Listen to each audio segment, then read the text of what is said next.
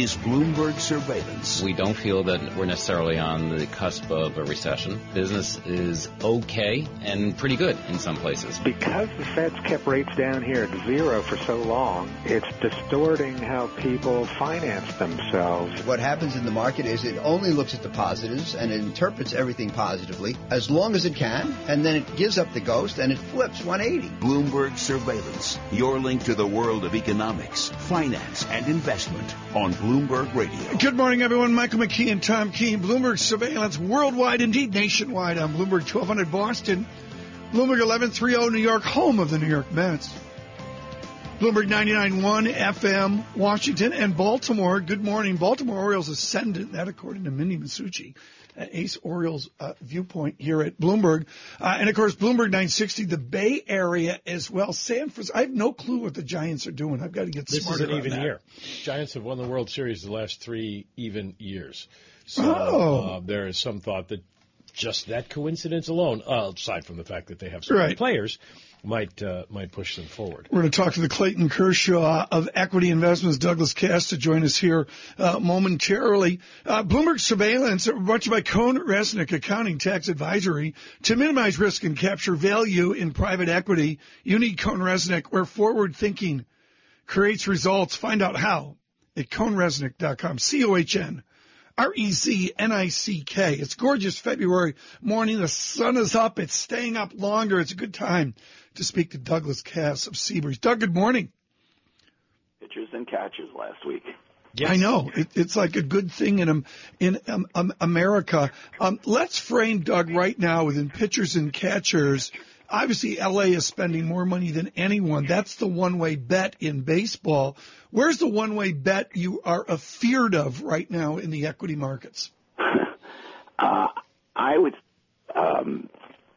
think we're in a very difficult and confusing period. I mentioned to you in a memo to you and Lee, the producer, that I was at a James Taylor concert, of all places, at Donald Trump's Mar-a-Lago house in Palm Beach on Saturday night, and he was singing Fire and Rain, and it evoked to me the obviously the Robert Frost poem Fire and Rain, which discusses the familiar question about the fate of the world, whether it's more likely to be destroyed by fire or ice.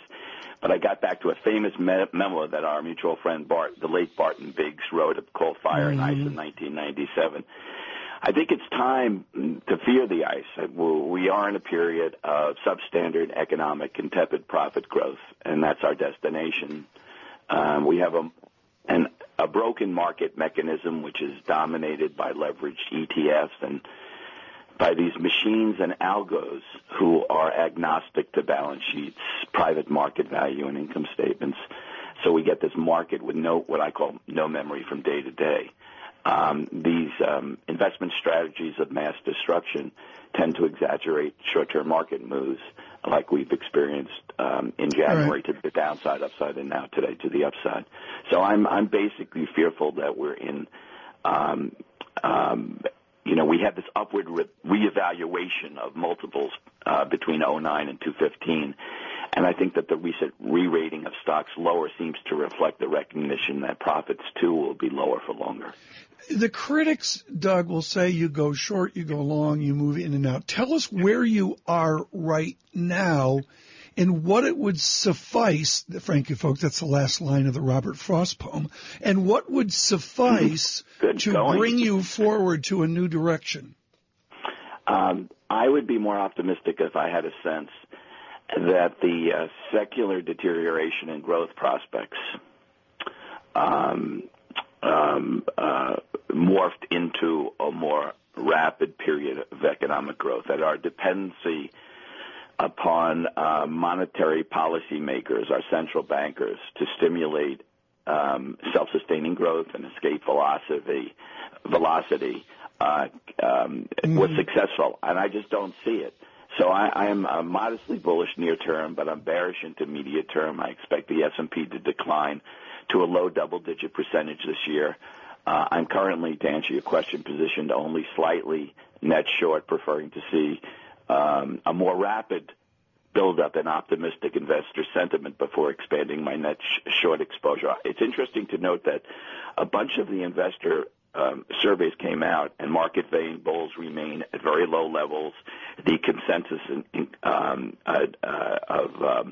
of bears actually rose last week, which is bullish for the market as a contrarian. Would it be better? So I think everybody can agree we're not going to see the fiscal policy action that the world is calling for. So would it be better if central banks just sort of shut up and got the heck out of the way? Because so much. Yeah, I think, Mike, it would have been much better if we did this a year ago. First of all, if they stopped easing a year ago, and basically let the market have natural price discovery, as opposed to this artificiality and machines that are and algorithms which are moved by the next announcement with regard to Draghi or the intention to stay lower for longer. It's just not a natural sequence of events, and I think that this whole thing has led up. I think the recent market weakness reflects the loss of confidence in our central bankers and concerns that monetary policy in the U.S. has lost its effectiveness and or has pulled forward corporate sales and profits and economic activity. I call this the aha moment. It's not a market-friendly moment for valuations. How do you filter out the noise then? Ask Richard Bernstein. He wrote a great book called Navigating the Noise. Which yes, he did. Which I really recommend. It's tough. I just think where it's really tough, Mike and Tom, is for the buy and hold crowd.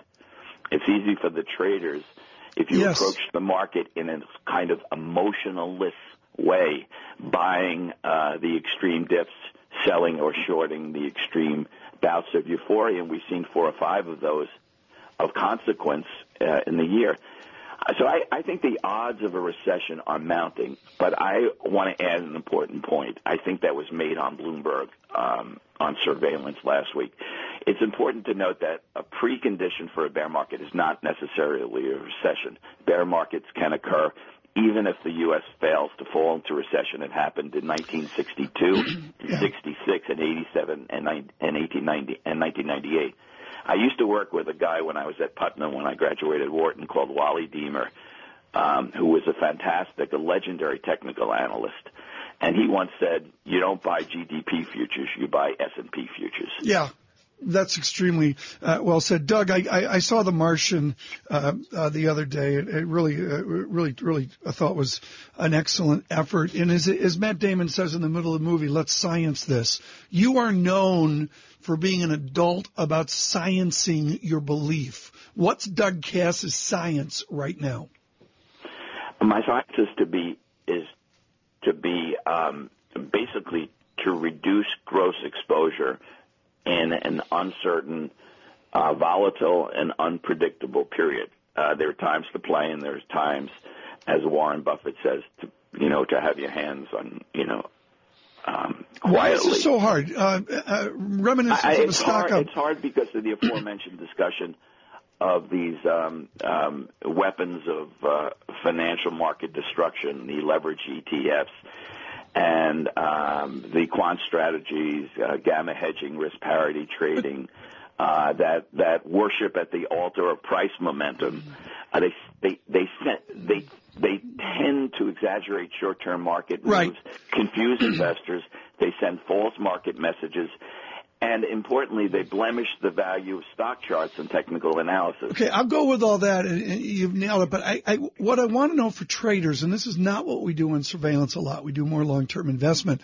But, Mr. Kass, what I want to know is in the middle of reminiscence of a stock operator, like, you're the only one still alive who was there when the book is written. But there's a point where the guy just says, I'm going to Florida. I'm in Florida. I know, but pulling away from the market. But I'm also trading actively. Yeah, but there's a point. I'm trying to capture alpha by exploiting, as I said, in an unemotional way, the gyrations of the market, which are random and unpredictable. Are you close? Really tough, but and Doug, most people aren't facile enough, and they should just sit on their hands. Are you at a point where it's so uncertain or convoluted, or the epsilon so high, that you just say, I can't do this, and you sit off to the sidelines for a while? I think that's the best strategy for the average investor. Doug Kass. It's boring. It's boring. You'll have a lot of you'll have a lot of silence on market surveillance. No, we don't want that. We don't want that. But I think it's important advice. We're going to come back with Doug Kass on all the rage right now, financial engineering, which is out there, use of cash, and some of what the activists are doing here recently. But I really want to talk to him about financial engineering. Mario Gabelli says, give me back the money. Thank you. A lot of other people say there should be this moral high ground of using it for other sources like investment. Maybe actually creates jobs as well. We'll return with Doug Kass of Seabreeze Investment. Futures up 22. Dow futures up 184. Let's check in with John Tucker and get the latest world and national news. Well, Michael and Tom, with Jeb Bush's departure from the presidential race on Saturday, fundraisers are facing the question, pick another side or retreat. Most Bush loyalists contacted Sunday say they were preparing to support Marco Rubio, or no one in particular. Apple CEO Tim Cook has jumped back into the fray over FBI demands that the company help hack a locked iPhone used by the shooter in the San Bernardino attack. In an early morning email to employees, Cook says the government should withdraw its demand. The emerging legal fight has sparked a debate on government power, privacy, digital rights, public safety, and security.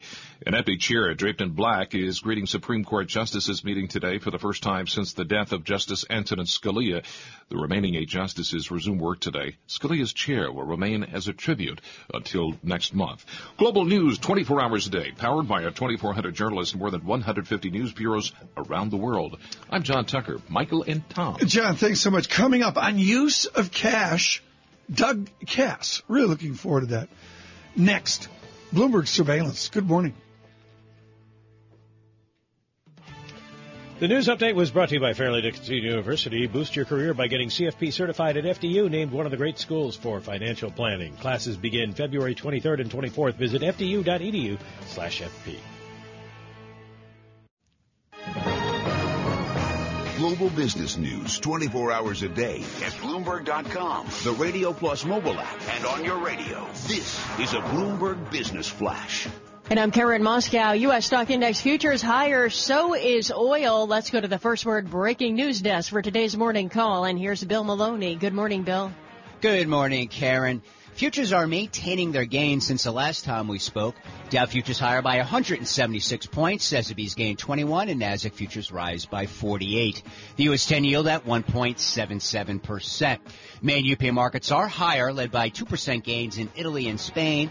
And on the U.S. economic front, at 8:30, Chicago Fed, and at 9:45, market U.S. manufacturing PMI, estimate there 52.5. In other news, CDC says lumber liquidators flooring has increased cancer risk. Shares are down 16% pre-market. And in deal news, food distributor Sysco to buy Breaks Group from Bain for $3.1 billion. Regarding earnings this morning, Allergan EPS beat.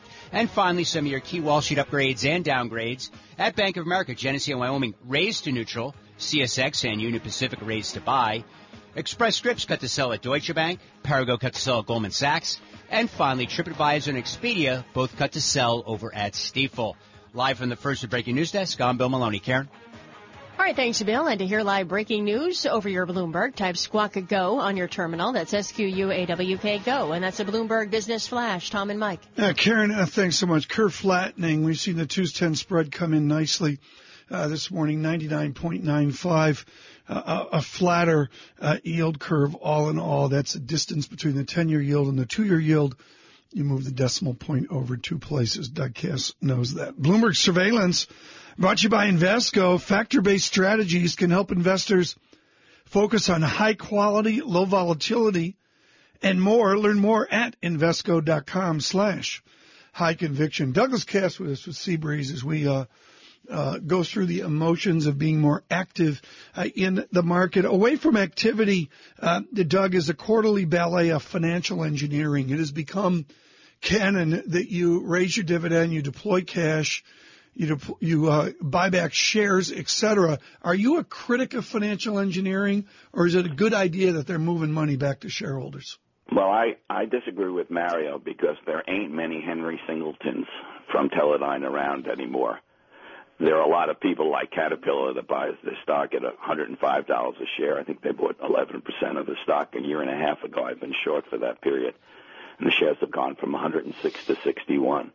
I think there's the broader question. The broader issue is that the risks and the unintended consequences of ever lower interest rates are rising. The primary issue is that capital spending has been abandoned in favor of financial engineering. But there are other issues too.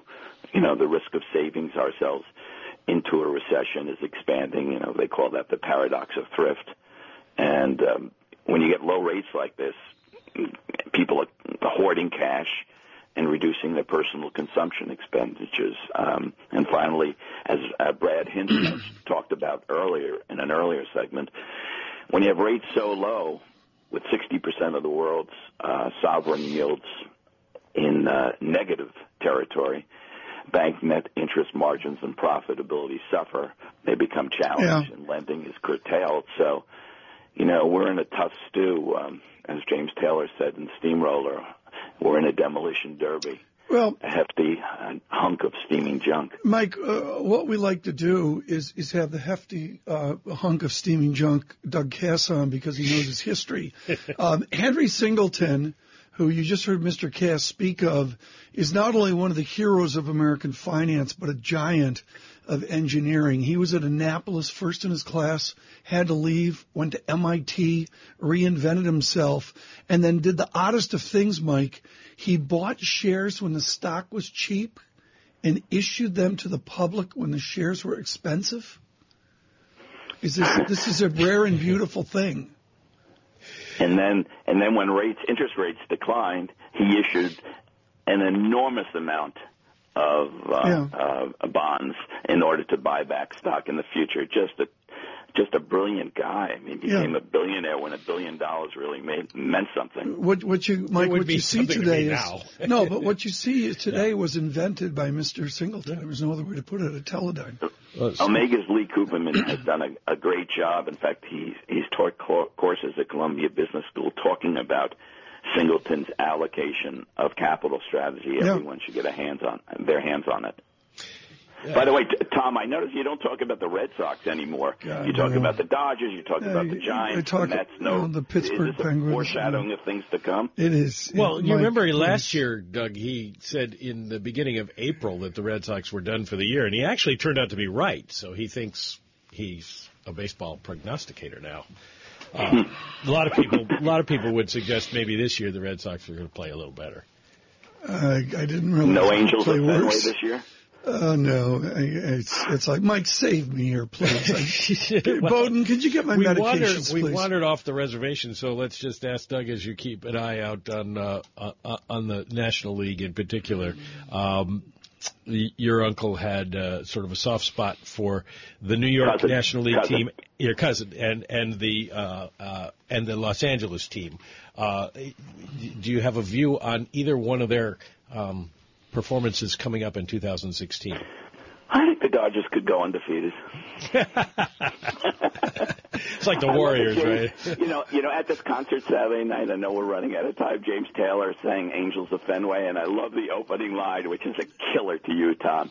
86 summers gone by, Bambino put a hex on the bean. We were living on a tear and a sigh in the shadow of the Bronx machine. Ooh. That's hateful. Hateful. Can our global technical director cut the line right now? Is that feasible? Did you see the Yankees have by far the highest season ticket price in all of baseball, and the baseball they're playing does not justify it. Really. Doug Kass, thank you so much. Greatly appreciate it. Seabreeze Partners is we got to go down and catch some spring training games. Yeah, we can lead Kass. He can guest host with us for like the 5 or 6 days it'll need for us to visit every park. Yeah, exactly. I think anybody's listening that could affect that transaction. Yeah. Our boss was saying, "Are you out of your mind?" at this point. Okay. Futures up 20. Dow futures up 171. It's a very nice correlated screen with one screaming exception, and that is curve flattening. 2's10 spread 99.7. The difference in yield between the 10-year and the 2-year 0.997 points. That's a big deal. Curve flattening is something different this morning. Economic data next. Bloomberg Surveillance. Coming up, though, with all due respect, highlight brought to you by Land Rover. If it's in your nature to cast off the everyday and seek adventure, the Discovery Sport was built to help your search. Visit LandRover, for special offers during the only adventure sales event. Land Rover, above and beyond.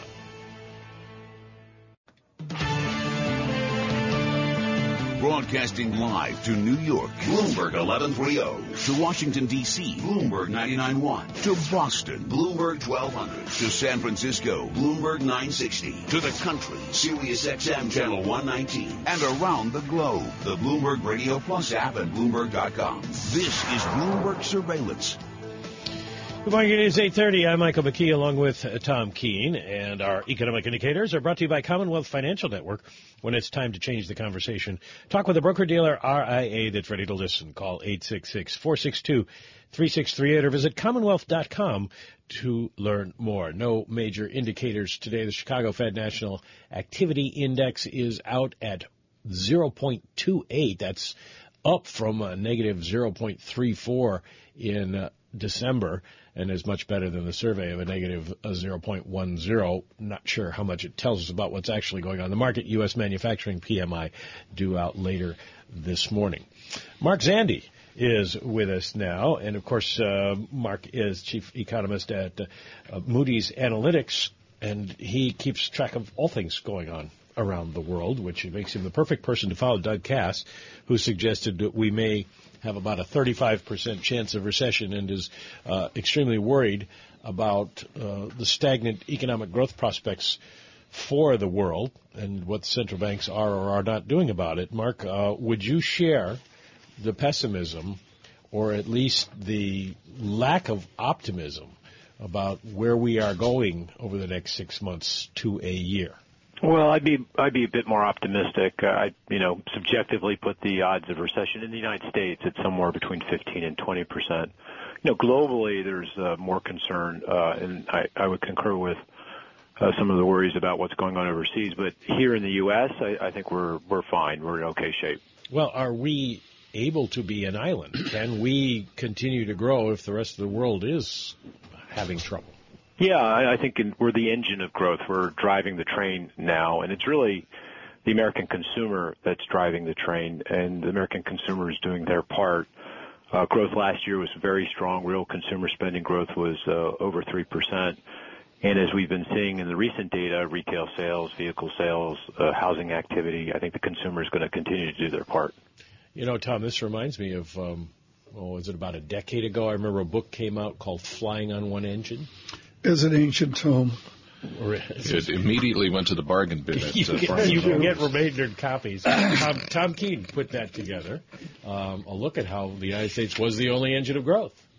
Well, there's another engine. Europe is okay too. It's not gangbusters in Europe, but they are growing solidly, and I think everything suggests that they'll continue to push forward. So it's not just the U.S., but your sentiment is correct. The global economy is troubled. Mark, I want to go back a little bit within your optimism and your immense chops in the books that you've done on the New American Century and such. What happened in the last 2 years? You were a great optimist, not an outlier, but you were looking for 3% plus real GDP growth. You even voiced, and I don't want to put words in your mouth, but you voiced a 4% real, maybe 6% nominal. It didn't happen. I'm fascinated. What's your why for what we've experienced? Yeah, good question. Well, interestingly enough, the job market's done better than I would have thought. We produced more jobs. Unemployment fell faster. We've gotten back to full employment or close to pretty quickly. wage growth is picking up. So if you look at the economy through the prism of the labor market, no problem. We're doing very, very well. So the arithmetic suggests that the reason that I was wrong about GDP is productivity. Productivity growth has been very weak, and it has not picked up. And, that goes to, some pretty deep questions as to what's going on there. My sense is that we will see productivity growth pick up, but that's still very much a forecast. I knew you would go there, and if you tear apart capital dynamics, labor dynamics in this strange thing, total factor productivity, which is it? Which did we miss on?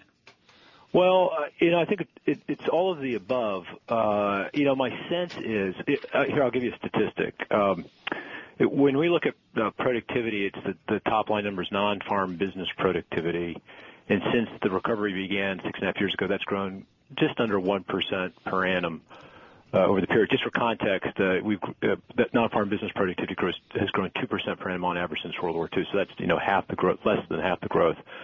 But if you look at non-financial corporate productivity, so think about that for a second, non-financial, so exclude the financial sector and the non-corporate sector, productivity growth has been 1.7% per annum during the recovery.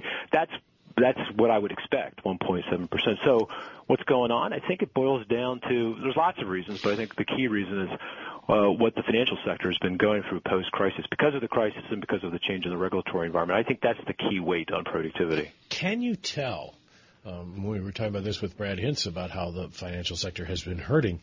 Can you tell whether the troubles in the financial sector, in the corporate treasurer's office, in the chief financial officer's office, are affecting the economy? Yeah, I mean, the financial system is like the circulatory system of the real economy, right? I mean, that's credit flows are key to growth, to innovation, change, business formation, all those key dynamics that are vital to productivity growth. So, yeah, I think if the financial sector is impaired or adjusting, in a sense, the banks, our big banks, have had to significantly increase the amount of capital they hold. And I'm not arguing that's a bad thing.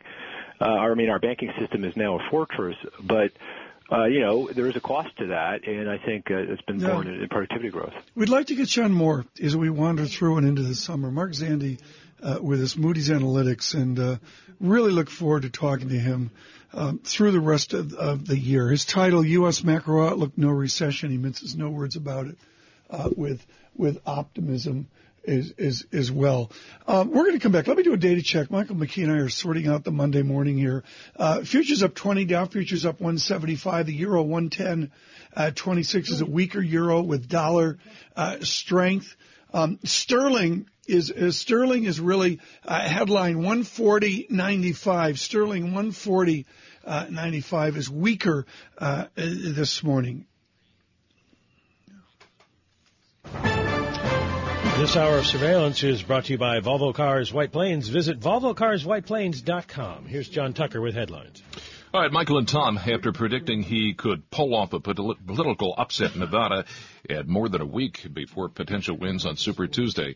Bernie Sanders is assuring supporters he is working hard to close the gap in Saturday's primary in South Carolina. No polls in South Carolina have shown Sanders closer than 18 points down from Hillary Clinton. Apple resisting a court order requiring the company to help unlock the iPhone of a dead terrorist, says the U.S. Congress should form a committee to discuss privacy and personal freedoms. Apple would gladly take part in such an effort, the company saying in a statement on its website today. The U.S. Auto Safety Regulator says it's investigating all Takata Corporation airbag inflators that use a chemical propellant banned from future models and will compile data to determine whether to expand the industry's broadest recall ever. Syria's main political opposition will meet today to discuss a proposed ceasefire whose potential for even limited success has been undercut by a spike in violence claimed by Islamic State. And the head of the UN Nuclear Agency says another 11 nations need to step up to make the world a safer place from the threat of nuclear material falling into the hands of terrorists. That's a number of countries needed to sign on to the amendment to the Convention on the Physical Protection of Nuclear Material. Global news 24 hours a day, powered by our 2,400 journalists in more than 150 news bureaus around the world. I'm John Tucker. Michael and Tom. Thank you, John. Time now for the Ray Catena Auto Group Bloomberg NBC Sports Update. Here's Rob Bushka. Good morning, Mike and Tom. The Rangers thrilled the fans at Madison Square Garden as two of the marquee goaltenders squared off. The Red Wings' Jimmy Howard had 29 saves to Henrik Lundqvist's 22, but it was a defenseman of all people, Kevin Klein, who netted the game winner, 1-0 in overtime. It's a different game, obviously, and we don't practice it really, so it's tough, and you just have to make sure when they've got the puck defensively you're on the right side of your guys, because a 2-on-1 like that can turn into a 2-on, the other way. So it's difficult. You try and just make the most of your opportunities when you get a chance. It was Klein's fifth goal of the year, as the Rangers are just 1 point behind Florida for the second seed in the East. They visit New Jersey on Tuesday. The Isles also play Tuesday in Minnesota. To basketball, the Nets fell to 11-22 at home with a 104-96 loss to Charlotte. Brooke Lopez, who led the way with a double-double, wanted this one bad as the team gears up for a 9-game road trip. We had a great concentration in certain parts of the game tonight, and we need to come with that as much as possible. We're definitely going to have to stick together, obviously, being on the road so long, and just take it a game at a time. The Nets won't return to Brooklyn until March 13th. Knicks entertain the Raptors at 7:30. Jimmer Fredette, he'll join the team on a 10-day contract. College hoops, St. John wiped out a 19-point deficit at home, but Isaiah Whitehead hit 2 game-winning free throws as Seton Hall beat the Red Storm 62-61. And NASCAR, Denny Hamlin won the closest finish ever at the Daytona 500. And that is your NBC Bloomberg Sports Update. Mike, Tom? Hey, Rob Bushka, thank you so much. Again, churn to the market. I'm noticing curve flattening as well. Coming up, we're going to continue our discussion with Mark Zandi of Moody's on a most interesting American economy. If you go Y equals C plus I plus G plus NX, you can talk about any parts of that equation. I'm most interested in Mark Zandi on what it will take to get investment going. From New York, this Monday, Bloomberg Surveillance. The Sports Report was brought to you by Ray Catena Auto Group. Everyone deserves to drive a Mercedes-Benz from Ray Catena. Make it happen at Ray Catena Motor Car in Edison, Ray Catena of Union, and the new Ray Catena of Freehold, or go to raycatena.com. Global business news 24 hours a day at Bloomberg.com, the Radio Plus mobile app, and on your radio. This is a Bloomberg Business Flash. And I'm Karen Moscow. This update's brought to you by Sector Spider ETFs. Why buy a single stock when you can invest in the entire sector? Visit sectorspdrs.com or call 1-866-SECTOR, 1-866-SECTOR ETF. We are watching oil. Oil is rising with global equities amid speculation that a production freeze by some OPEC members in Russia could eventually help to abate the surplus. NYMEX crude oil is currently up 6.3%. It's been extending its gains throughout the morning. It's up $1.87 to $31.51 a barrel. Brent is up 5.2% or $1.74 to $34.75 a barrel. U.S. stock index futures higher as well. S&P E-mini futures up 21 points. Dow E-mini futures up 185 and NASDAQ E-mini futures up about 46. DAX in Germany's up 1.9%. 10-year Treasury down 5/30 seconds. The yield 1.76%. COMEX gold is down 1.6% or $19 to $12.1180 an ounce. The euro, $1.1020, the yen, 113.17. Dean Foods, the largest U.S. milk processor, posting fourth quarter profit that beat analyst estimates after it paid less for dairy supplies. Its shares up almost 4% this morning, and Allergan also beat. And that's a Bloomberg Business Flash. Tom and Mike. Karen, thanks so much. Again, I'm looking at curve flattening today within a better risk-on feel. Again, West Texas up $1.91 gets your attention. Mark Zandi with us with Moody Analytics as we continue forward. Right now, though, it is 8:48 on Wall Street. The following is from Bloomberg View. Opinions and commentary from Bloomberg columnists. I'm Clive Crook, a columnist for Bloomberg View. How to account for the success of Donald Trump? Part of the answer is class. I'm a British immigrant, and I grew up in a northern working-class town. Moving to Oxford and then London in the 1970s, I learned something about snobbery. But I never witnessed the naked disdain for the working class that America's metropolitan elite finds permissible in 2016. The targets of this disdain understand they're seen as bigots, too stupid to know what's good for them. They don't like being looked down on, and many of them are supporting Trump. Trump is outrageous, and that's the point. This isn't about policies or promises. He delights in offending the people who look down on his fans. The more he offends those people, the better his supporters like it. Supporting Trump is an act of class protest, not just over hard time, the effect of immigration on wages, or the depredations of Wall Street. It's also, and perhaps most of all, over lack of respect. That's something no American will stand for. I'm Clive Crook, a columnist for Bloomberg View. For more Bloomberg opinion and commentary, please go to BloombergView.com or View Go on the Bloomberg terminal. This has been Bloomberg View. And Bloomberg View commentaries can be heard hourly weekdays on Bloomberg Radio. Michael? Let's bring back Mark Zandi now, chief economist at Moody's Analytics. We're talking about the global economy and how the U.S. is sort of the engine of the growth, and I want to get at that a little bit, Mark, and talk about why you think that will continue. We had a very rough fourth quarter. Are you in the camp that suggests that was maybe an inventory correction and that we are back to, if not a great level of growth, the plodding level that we've experienced the last couple of years? Yeah, and the fourth quarter was bad in terms of GDP. It wasn't bad in terms of jobs. In fact, it was fantastic in terms of job growth, and that's what's most important because at this pace of job growth, we're fast approaching full employment, which we're months away from, and that means stronger wage growth, and stronger wage growth is the fodder for consumer spending, and that's the engine for global economic growth. So, you know, as long as the American companies continue to hire and payrolls continue to expand, we'll be fine. And every indication is that they will. The unemployment insurance claims are very low. They remain very, very low. And the most encouraging thing most recently is that the number of people quitting their jobs has skyrocketed, which, people don't do that unless they feel pretty comfortable that they're going to find another one. Yeah. So, as long as the labor market hangs together, we'll be fine. Well, Mike, jump in here on this. You're better on the JOLT survey and all that, but this was a sorts of conversation at least 3 times this weekend as people really have shifted, Mike, on the enthusiasm to exit the job. Well, the quit rate certainly went up, and hiring in theory will continue as long as demand is strong. And we saw reasonably good retail sales for the prior month. I just wonder, Mark, what you hear from companies and what you think the possibility is that with the volatility in markets and uncertainty out there, and certainly with the crazy turns the presidential campaign has taken, whether we will see CEOs just put things on hold as they did in previous years when we had these black swans come out, Greece and other things. Well, I clearly they're nervous. In my business, I talk to a lot of senior management, CEOs, CFOs, and they're focused on their stock price, and with the decline in stock values, it makes them anxious. And it's more in stock prices. There's volatility across all financial markets globally.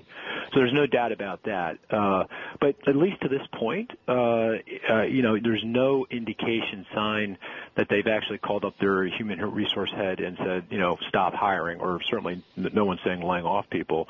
That hasn't happened. Investment spending has been on the soft side, but that's mostly energy. If you exclude energy, yeah, that's where I want to go. Where is it ex energy? It's fine. Here, I'll give you another statistic, Tom. In this recovery, investment spending real, all in, this whole shoot and match that businesses invest in is 4.8% per annum. That's pretty good. I mean, in the last expansion a decade ago, and that was a 6-year-long expansion, per annum investment growth was 4.1%. And if you look at investment in R&D and intellectual property, which is, the most risky stuff with long payoffs, and you think people, if their business are really scared to be pulling back on that, you don't see it. So, yeah, they're nervous. There's no doubt. But they're not nervous enough to say, I'm going to pull back here, at least not yet. What about the idea that the stock market's problems are going to have a wealth impact on spending, and that could push us towards recession? Yeah, I worry about that. We've done some recent research that indicates that the stock wealth effect is large by historical standards. Historically, the stock wealth effect is about 2-3 cents. So every $1 decline in stock prices would reduce consumer spending ultimately by 2-3 cents. So that doesn't sound like a lot, but just to give you a sense of it, a 10% decline in stock values, which is roughly what we've experienced here, peak to current, is about $2 trillion in wealth. So that adds up to real money. But if the wealth effect is 5-6 cents, and my research suggests that it might have gotten that high, then the damage will be greater. And that goes right to the heart of my thesis. That the American consumer is going to keep spending. So that's the key thing I worry about here, at least in the very near term. What the damage is going to be created by this financial turmoil. In the last minute that we've got with you, Mark Zandi, help me with the Fed. Mike, I think it's important to understand with the meeting March 16 how Fed-free we've been in conversation, in research this morning. What will you listen for from Fed officials, Mark Zandi? Well, we're coming into full employment, check. Actual inflation is actually picking up. Core inflation is picking up. Check. We're still below target, but we're moving towards target. I think the key thing really will be, obviously, what damage will this financial turmoil do? And I think they'll be focused on unemployment insurance claims and labor market data to focus on that. But the real thing I think they're now focused on is on inflation expectations. That feels really soft, and that continues to be the case. I don't see they're not going to be able to check that box, and they won't tighten monetary policy. What's your forecast for inflation? We have seen definitely moving up of core rates. It's going to pick up. I mean, if my script roughly holds together, because the labor market's tightening, we're going to get wage growth, and then you layer on top of that a very tight housing market. Vacancy rates are at 30-year lows, and we're getting very strong rent growth. And healthcare costs are going to pick up because it's very labor-intensive, and as wage costs rise, healthcare costs will rise. And the effects of Obamacare are going to start to fade a bit. So everything is adding up for inflation, core inflation getting back to target over the next year, 18 months, and then something beyond that. Mark Zandi, thank you so much. With Moody's. Mike, the speakers starting with February 22 today. Potter, Fisher, Kaplan, Bullard on the 24th in New York City, Lockhart, Williams, Powell, Brainerd, and finally Stanley Fisher, March 7, before we descend into quiet. There will be a lot of opinions expressed. What is going to happen. We have a pretty good idea of where a lot of people sit at the moment. And it is not unrealistic to expect the Fed to do nothing on the 16th. He played 20 minutes, 28 seconds of hockey. That's a lot for anybody. The other night, he is 44.